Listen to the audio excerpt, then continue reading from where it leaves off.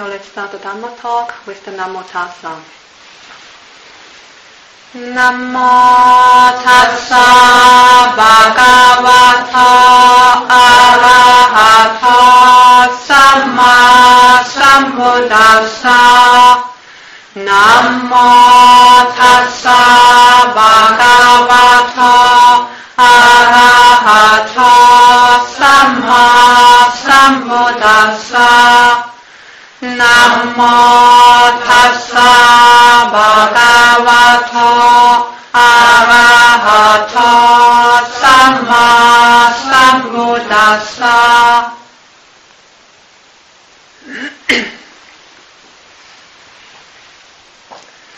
Tonight I'm going to talk about the 5 aggregates, and in particular about the aggregate of materiality.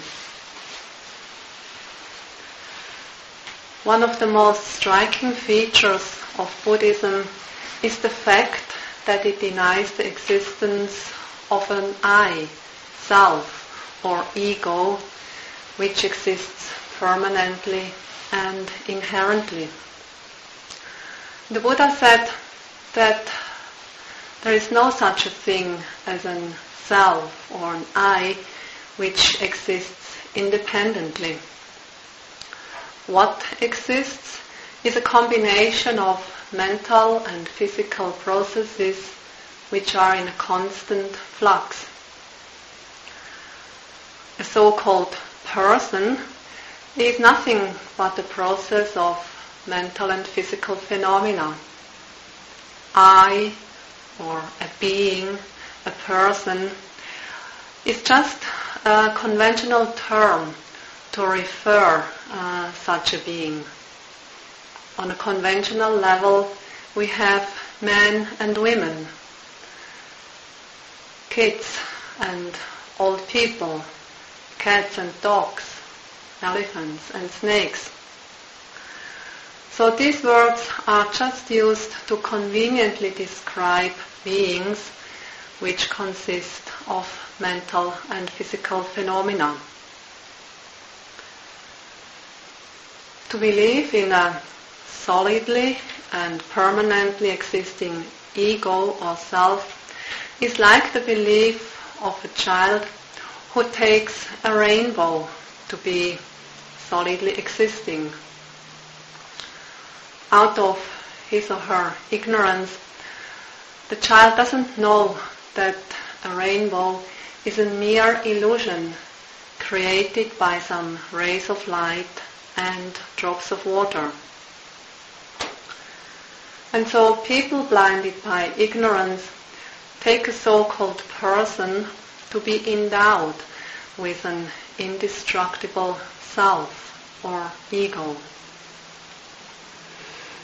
For example, when I was small, when there was a rainbow on the sky, I always wanted to go to that place where the rainbow was touching the earth and then climb up the rainbow. But unfortunately, I never made it to that place where the rainbow was touching the earth.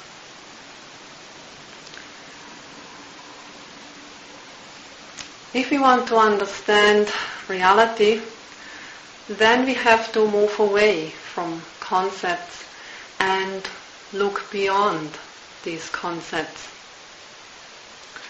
So when we leave these concepts or words or labels behind, what do we find there? Or when we drop the words, when we drop the labels, the concepts, what remains? The Buddha was very well aware that we can perceive things on 2 different levels. One is the conventional level, that's conventional reality. And there we have things as persons, animals, trees, mountains, rivers, flowers, and so on. But then there is also another level, an ultimate level, and there we find ultimate realities. And ultimate realities are mental and physical phenomena. I will speak about these later. And we also have Nirvana, the unconditioned, as an ultimate reality.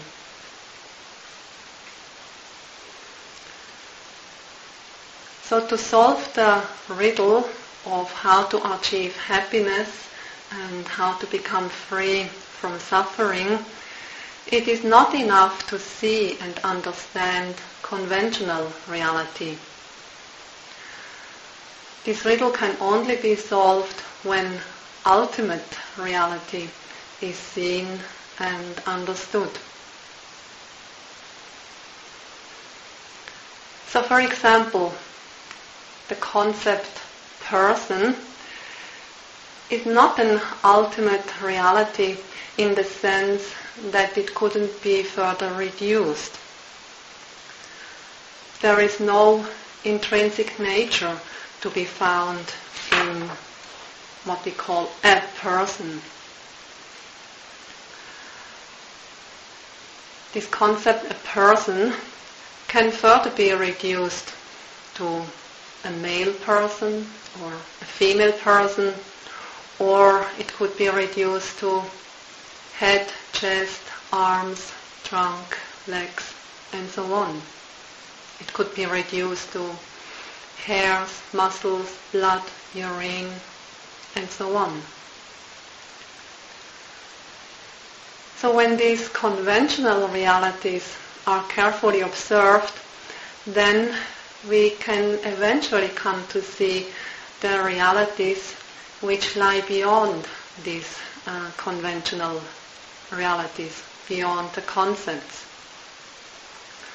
And these ultimate realities maintain their intrinsic nature regardless of the constructs that the mind builds around these phenomena.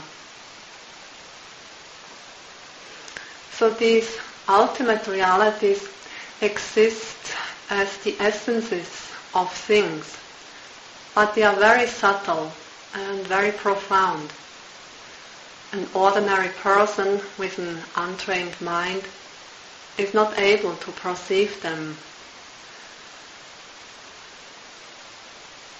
Such a person cannot perceive ultimate reality because his or her mind is too much obscured by concepts. And it's these concepts which shape the reality into conventionally defined appearances. So it is only by means of wise or thorough attention that we can come to see beyond these concepts. And then, when we are able to see beyond the concepts, then we have the ultimate realities as the object of our meditation. And so then they are there for our careful and attentive observation.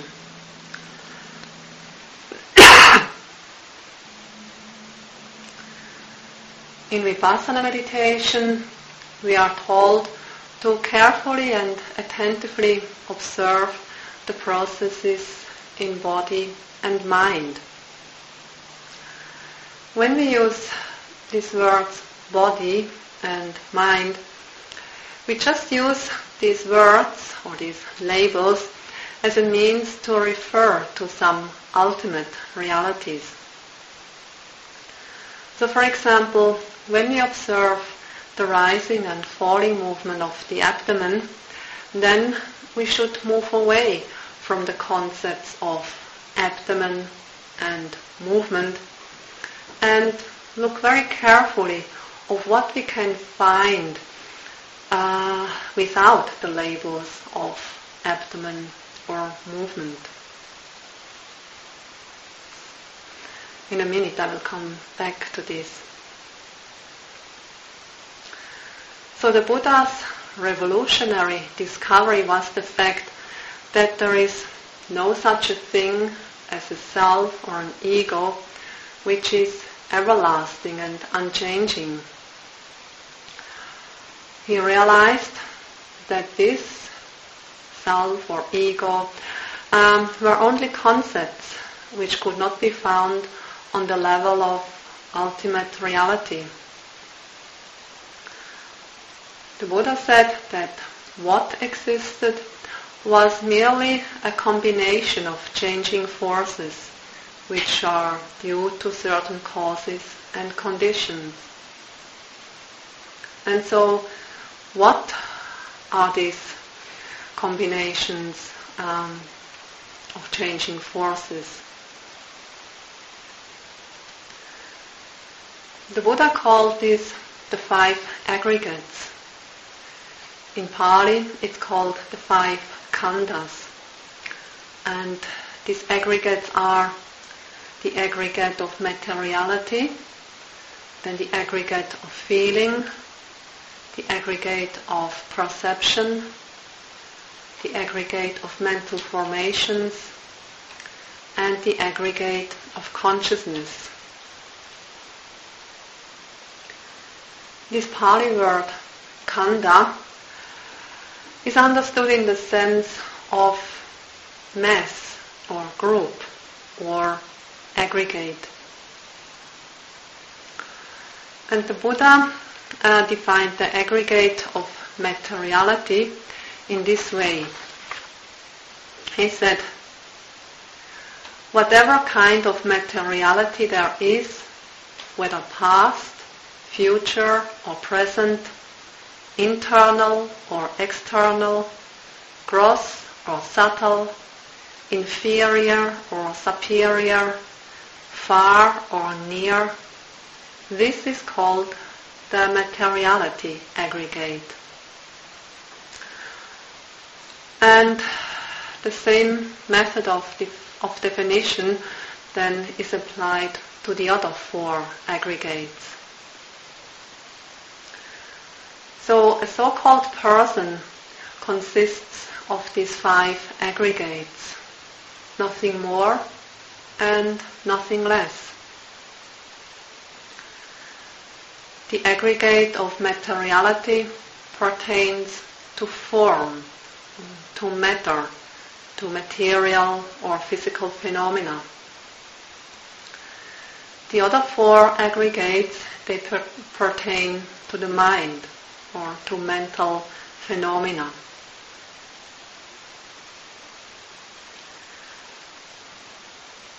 Based on our experience in meditation, we have come to see, at least to some degree, that none of these aggregates are everlasting. They are in a constant flux. They are changing all the time. And on top of that, in these aggregates or based upon these aggregates, there is nothing to be found which could be called I or me or self. Nothing that could be the seed for a self, an ego or a me. In the famous Anatta-lakkhana Sutta, the discourse of the characteristic of non-self, the Buddha said, the body is not the self, or materiality is not the self, feelings are not the self, perception is not the self, mental formations are not the self, and consciousness is not the self. What the Buddha realized more than 2,500 years ago was the fact that no matter, no physical processes and no mental processes exist permanently. Even the tiniest particles of matter are in a state of constant change. They are constantly appearing and disappearing. because this is happening with lightning speed, we cannot see that with our ordinary eyes. The Buddha was able to see into such intricate details with the eye of wisdom. Nowadays, at least on the material level, scientists have come to the same conclusion. They found that the so-called indestructible atom does actually not exist. They too found that there are tiny particles of matter which are constantly arising and disappearing, constantly coming into existence and going out of existence again. The Buddha realized this fact without any external help, whereas the scientists, they depend on very costly and sophisticated machines or instruments. The Buddha's discovery led to wisdom and freedom from suffering. Unfortunately, we cannot say this from our modern scientists. Their discoveries are mere intellectual knowledge, which doesn't solve the problem of overcoming suffering and unhappiness.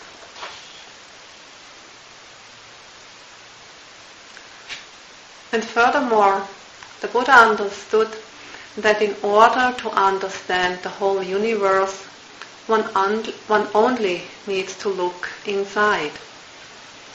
Within this body and mind, one can discover all that exists in the universe. All the laws of nature, all the laws of the universe can be found within this body and mind, because this body and mind are two part of nature. They are two part of the universe. So when we start to look within, we embark on a journey of discovery that can be quite exciting and thrilling. And this can be even more exciting and thrilling than any adventurous trip in a remote part of this world. When I was still a backpacker, before becoming a nun, I was traveling around the world, and I went to some quite remote and faraway places, such as the Himalayas, and to some very remote places in Indonesia. And what I found there was quite amazing and mind-boggling, things that I had never seen or heard before. So these were real adventures, sometimes really exciting and thrilling, at other times they made me quite sad. Originally, I set out to discover the world, but then, after some time, I realized that this was only a pretense. My real yearning was to discover myself. And so, after taking up meditation, I didn't need to travel around the world so much anymore, because I found this spiritual journey was even more exciting and adventurous. Of course, I could not imagine that by just sitting still on the cushion or slowly walking back and forth, one could discover so much. And so then I realized that even the most adventurous and thrilling trip out there in the world was nothing compared to my adventures on the inner journey.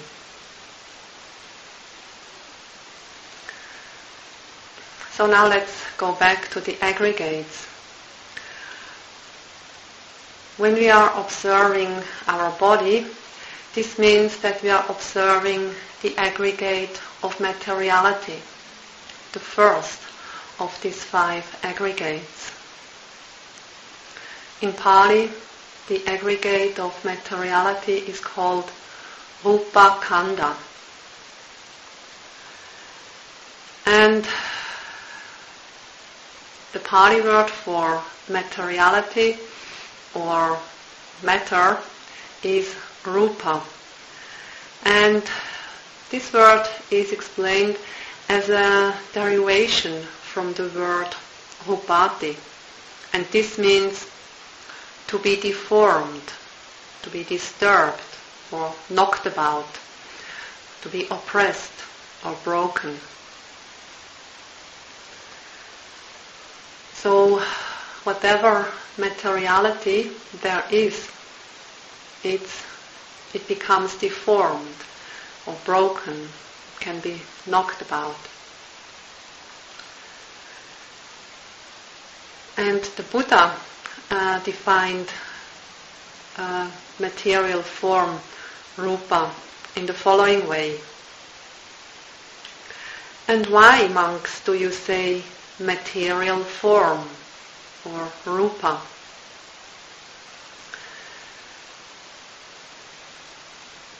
It is deformed, therefore it is called material form. And deformed by what? It's deformed by cold, by heat, by hunger, by thirst, by flies, mosquitoes, wind, sunburn, and creeping things.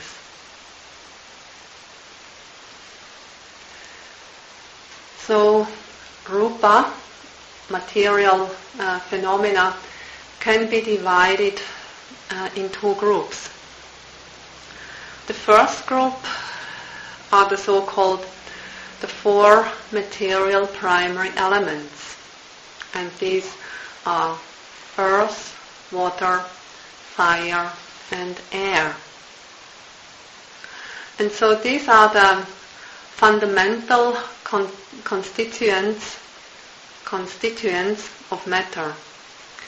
And these 4 constituents are inseparable, and they are the building blocks of all material substances. And they are the material building blocks for the most tiny particles of matter, as well as for massive mountains.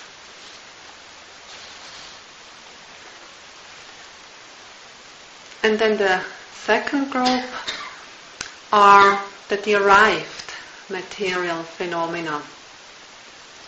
And so these are material phenomena derived from or dependent upon the 4 primary material elements. And these derived material phenomena are 24 in number. So the primary material elements, earth, water, fire, and air, can be compared to the earth, and the derived material phenomena can be compared to the trees and flowers and shrubs that grow in dependence on the earth. So our body, as well as all other material things, consist mainly of the 4 primary material elements. As I said, these are the earth element, the water element, the fire element, and the air element.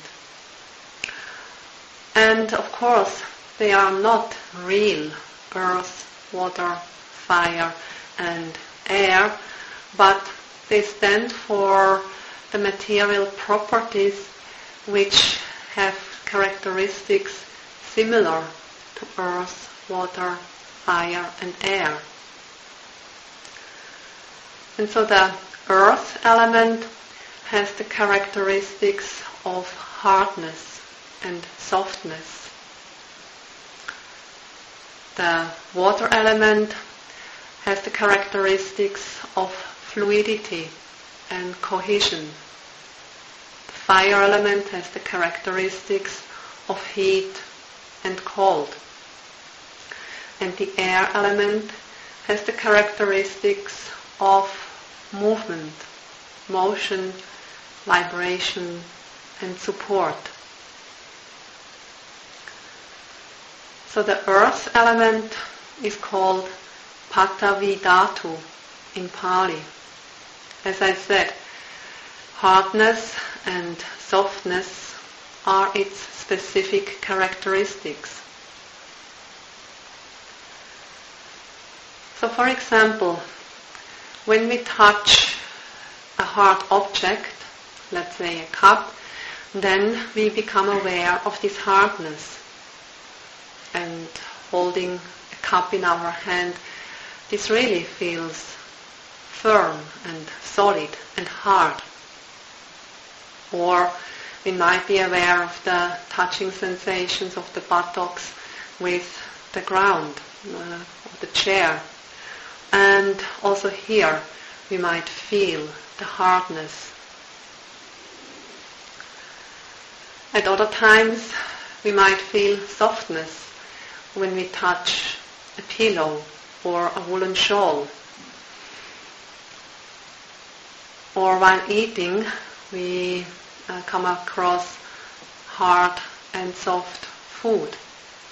For example, if we eat some nuts, they seem to be quite hard, and so there needs to be a bit more effort to chew the nuts. When we eat, let's say, soft fruit, then we hardly need to make any effort to chew this fruit. And if we eat some ice cream, that almost melts automatically on our tongue, and so no need for chewing. So especially a hard object gives us the impression that it has some real solidity, that it is really firm. That's how we see and perceive it on the conventional level, blinded by our concept about it. On the absolute level, we will find something quite different. With the eye of wisdom, we will find that this hard thing or hardness is in no way so solid and firm as we believed. When mindfulness is quite strong and concentration gets deeper, we come to see that there is no solid or firm hardness, but that what we perceive to be hard are actually moments of hardness arising and disappearing. So, looking carefully at this hardness, we will see that it is ever-changing, and not two moments of hardness are exactly the same.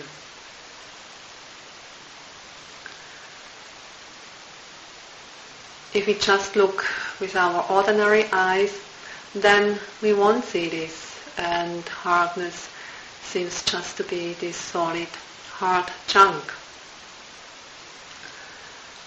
But when we look at something hard in the course of our meditation with our vipassana eyes and with good mindfulness and strong concentration, then they become like a microscope.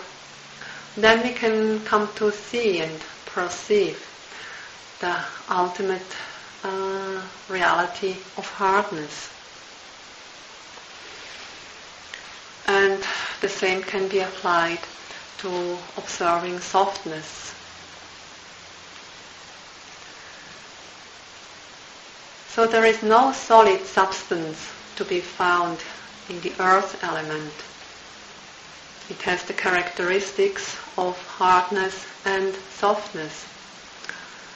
although we speak of these specific characteristics of hardness and softness, but there is no permanent or everlasting substance to be found which is hard or soft.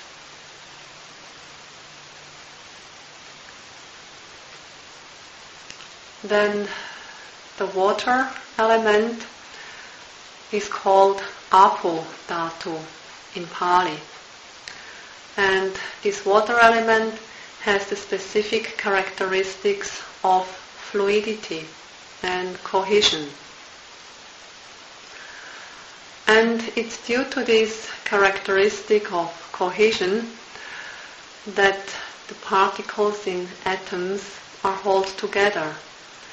And it's this characteristic of cohesion that is responsible for the formation of lumps or heaps.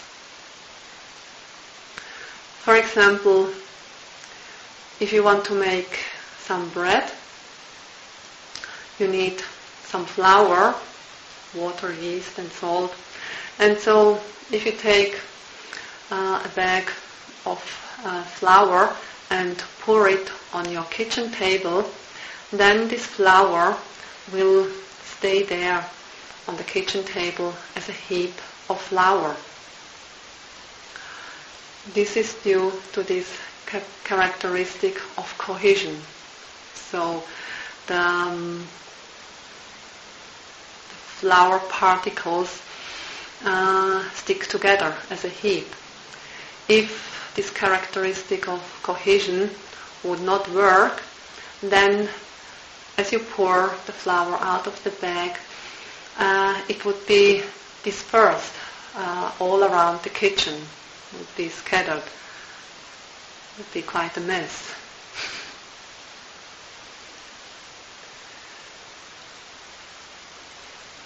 So this water element, it can be experienced, for example, in the walking meditation.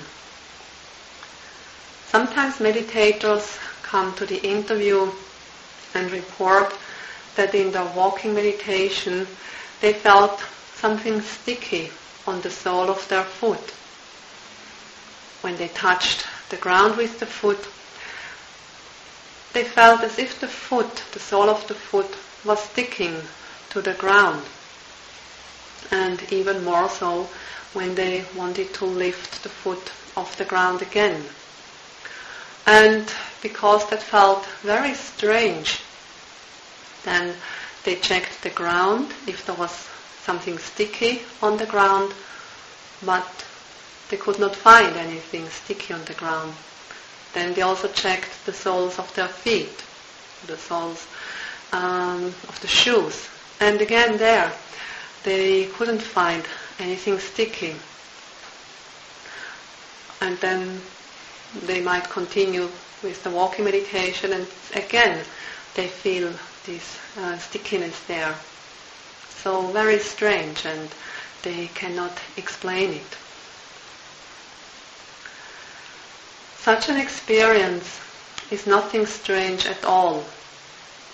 Actually, it's a very natural phenomena.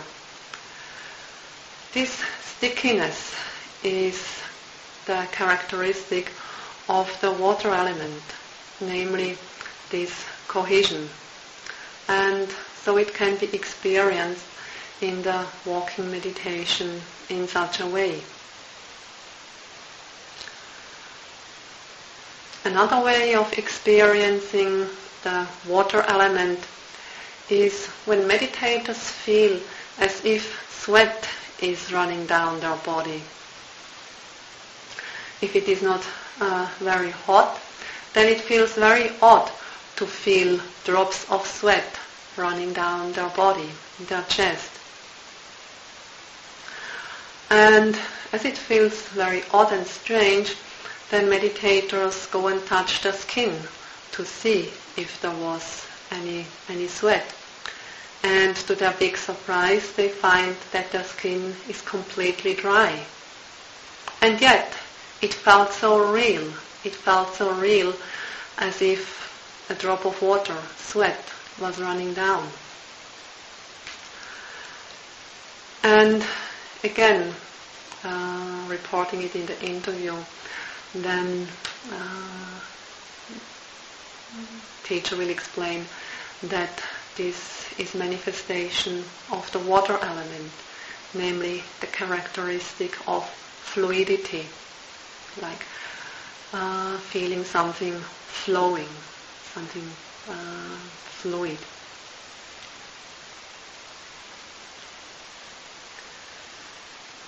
Then the next element is the so-called fire element.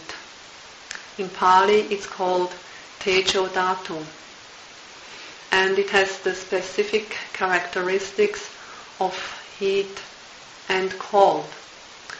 So we also could call it the element of temperature. And this element can be felt and experienced in the body as heat or cold or warmth. A meditator may feel a sudden outburst of heat in his or her whole body. Waves of heat going from head to toe, or just moving around in their chest. Or another way when the fire element manifests is when people get angry, especially when the anger becomes strong, then people start to feel hot. They might even start sweating, and their face may even get very red.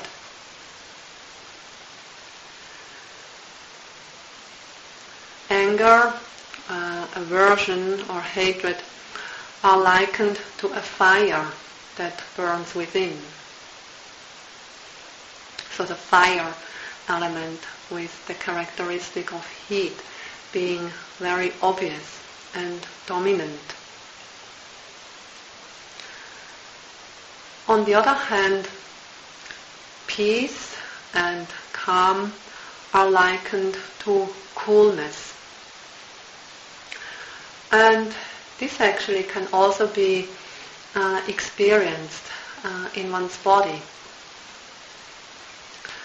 For example, when meditators engage in metta meditation, when the feeling of loving kindness becomes quite strong and powerful, then because of that strong feeling of metta, the meditator feels very peaceful, very calm.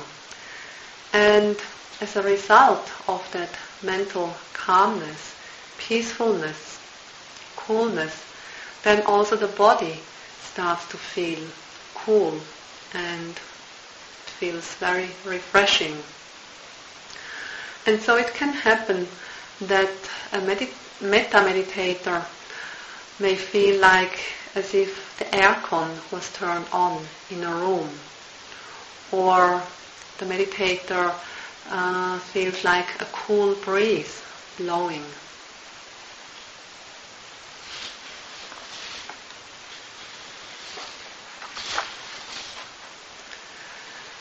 And the last of these four primary elements is the air element. In Pali, this is called Vayo Dhatu. And the air element has the specific characteristics of movement, motion, vibration, and support.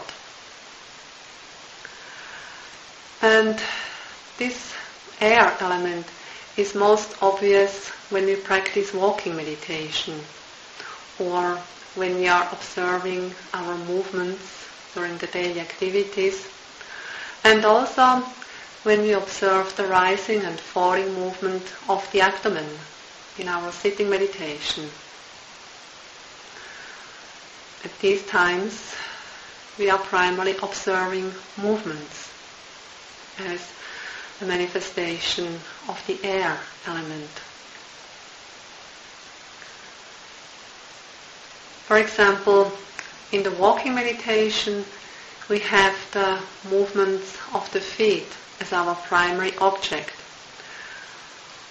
After some time of practicing meditation, when our mindfulness and concentration are getting stronger, we can be aware of the movement, but we are no longer aware of the shape or the form of our foot. We only know something is moving. Later on, we may even completely lose any notion of form or shape of the foot, and sometimes even the form or shape of the whole leg may disappear. And so what we perceive or experience is just movement. We perceive movement, and there is the mind which is aware of that movement. So at this moment, the concept foot is no longer present. And so with that, this means that we have moved away from conventional reality towards ultimate reality. And this experience is an important discovery, because with this experience our solid and strong belief in an I or a self starts to be shattered. As there is no more foot or leg that walks, it is a bit more difficult to say, I am walking. What we experience at that time is rather something like, it is walking. Some meditators can be really shocked when they have such an experience. It can be quite terrifying when parts of the body, such as the foot or the leg, disappear and vanish, or later on when the form of the whole body disappears. This is so shocking or terrifying because we have been so strongly being identified with this body as I, or self, or me.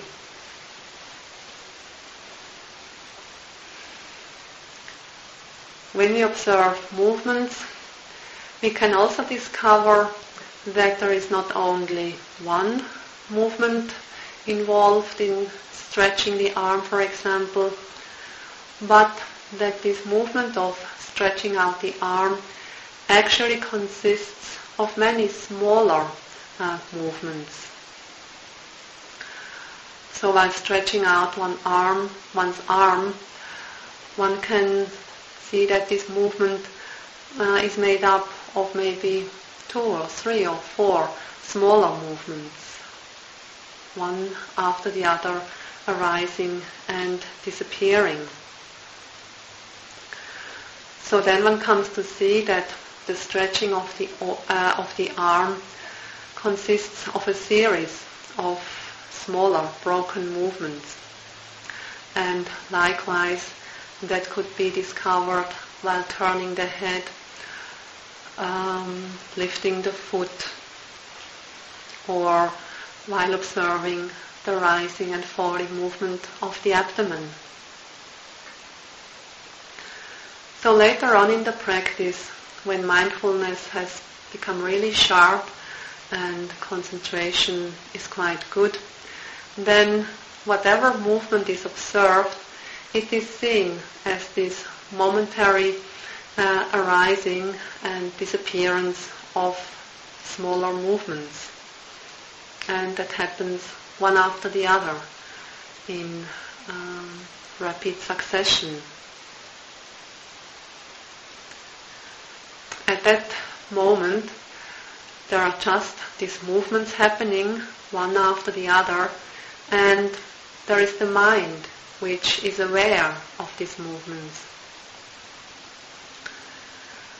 So at such a time, any notion of the abdomen is rising and falling, or the foot is lifted, pushed forward and dropped, or the hand is stretched or bent, such a notion then has completely fallen away. At that time there is no more foot that moves. At that time there is no more abdomen that is rising and falling. But what happens or what is perceived is just movement, or many tiny little movements arising and disappearing one after the other in quick succession. And so with this, the meditator has gone beyond conventional reality.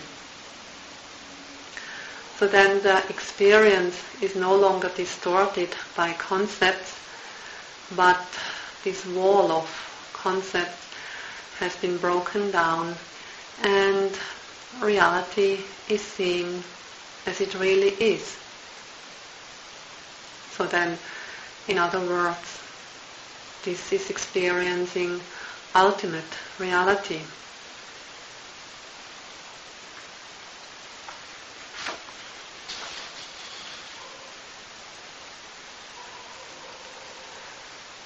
At this point, I want to add a few words about being mindful of the abdominal movement and take it as the primary object in sitting meditation.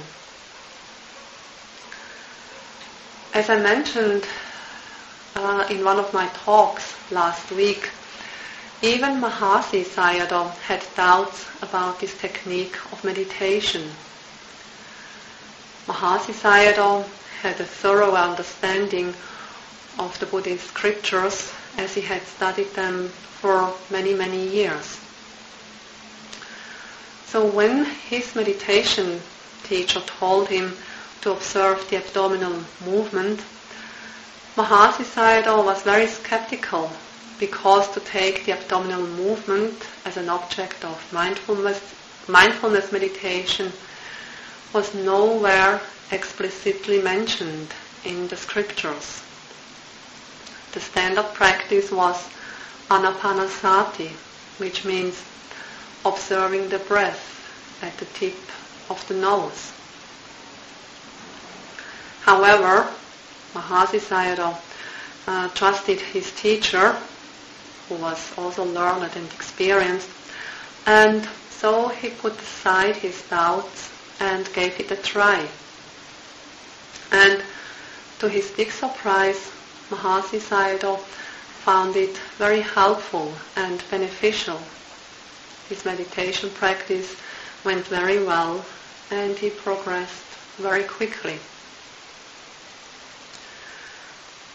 So after that retreat, Mahasi Sayadaw reviewed his experience and also compared it with the scriptures. Having a close look at the Satipatthana Sutta, the discourse on the foundations of mindfulness, he discovered that to take the abdominal movement as an object for vipassana meditation was actually in accordance with the scriptures. In that sutta, in the section on the contemplation of the body, there are a number of methods. There is a description of a number of methods to observe the body. For example, to be mindful of breathing, or to observe the four postures, to observe the body in its different postures of sitting, standing, walking, and lying down, or to observe the bodily parts, like to be aware of the different parts in the body, like the 32 parts of the body. And then there was also to observe the elements, like to be mindful of the body in regard to these 4 primary material elements. And so with this last point, mindfulness of the elements, Mahasi Sayadaw realized that it was in accordance with the sutta to take the abdominal movement as an object for vipassana meditation, because the abdominal movement is a manifestation of the air element, and as such it is a valid object. The air element has to be observed. And in the sutta, it does not give any restrictions as to which part of the body should be observed in regard to the elements. It only says that the elements should be observed. And so it is obvious that the nature of the air element manifested through the rising and falling movement of the abdomen should also be observed.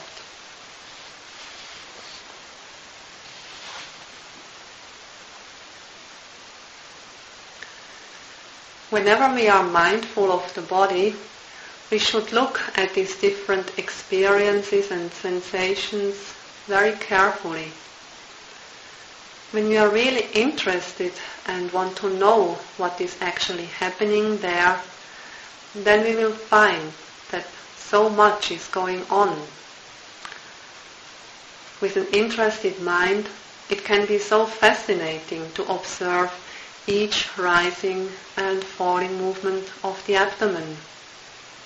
Or it can be so fascinating to be mindful of the lifting, pushing and dropping movement in the walking meditation.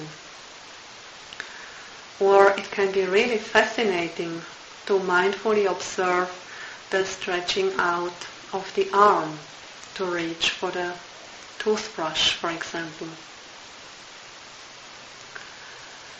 Or with an open heart, it can be so interesting to be aware of the tension in our shoulder. It can be very interesting to observe the pressure in the ankle. It can be very interesting to be mindful of the heat moving through our chest, or to be aware of a trickling sensation on our cheek.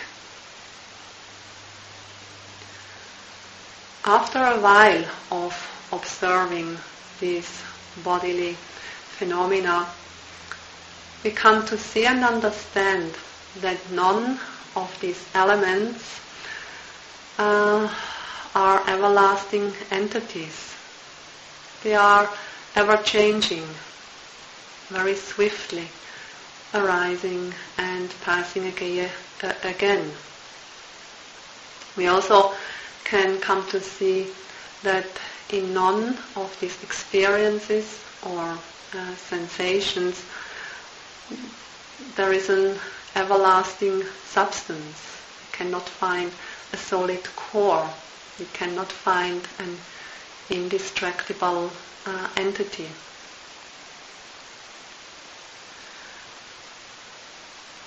These processes happen with an incredible speed, and that's why with our normal, conventional eyes we cannot see them in that way.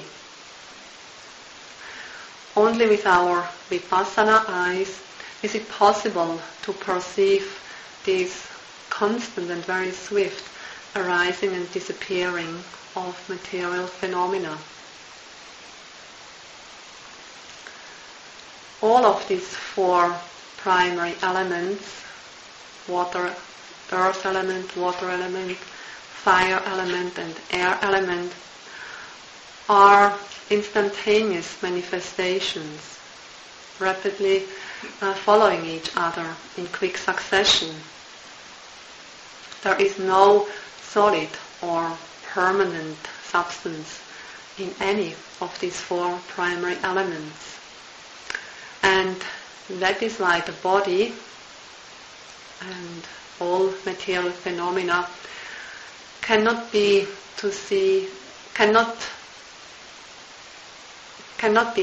said to be an everlasting I or self or ego, and it cannot be said to be the seed for an everlasting entity such as a self or an ego.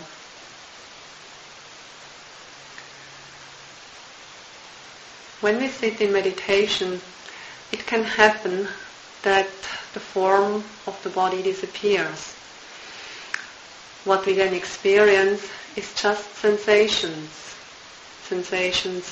of heat or tingling or cold, stiffness, hardness, itchiness, softness, heaviness or lightness. And so when we experience these sensations, this is the natural display of the elements.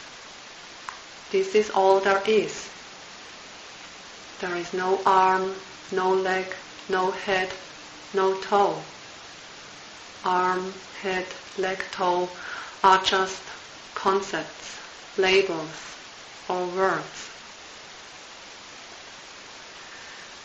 The elements exist as ultimate realities. However, even as ultimate realities, they do not possess any lasting or permanent substance. They are ultimate realities, but like any other conditioned phenomena, they are subject to change and alteration.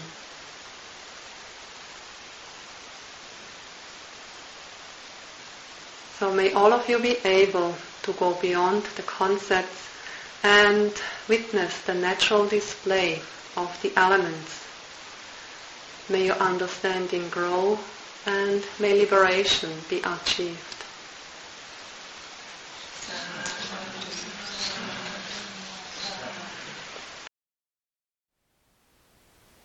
Thank you for listening. To learn how you can support the teachers and Dharma Seed, please visit dharmaseed.org/donate.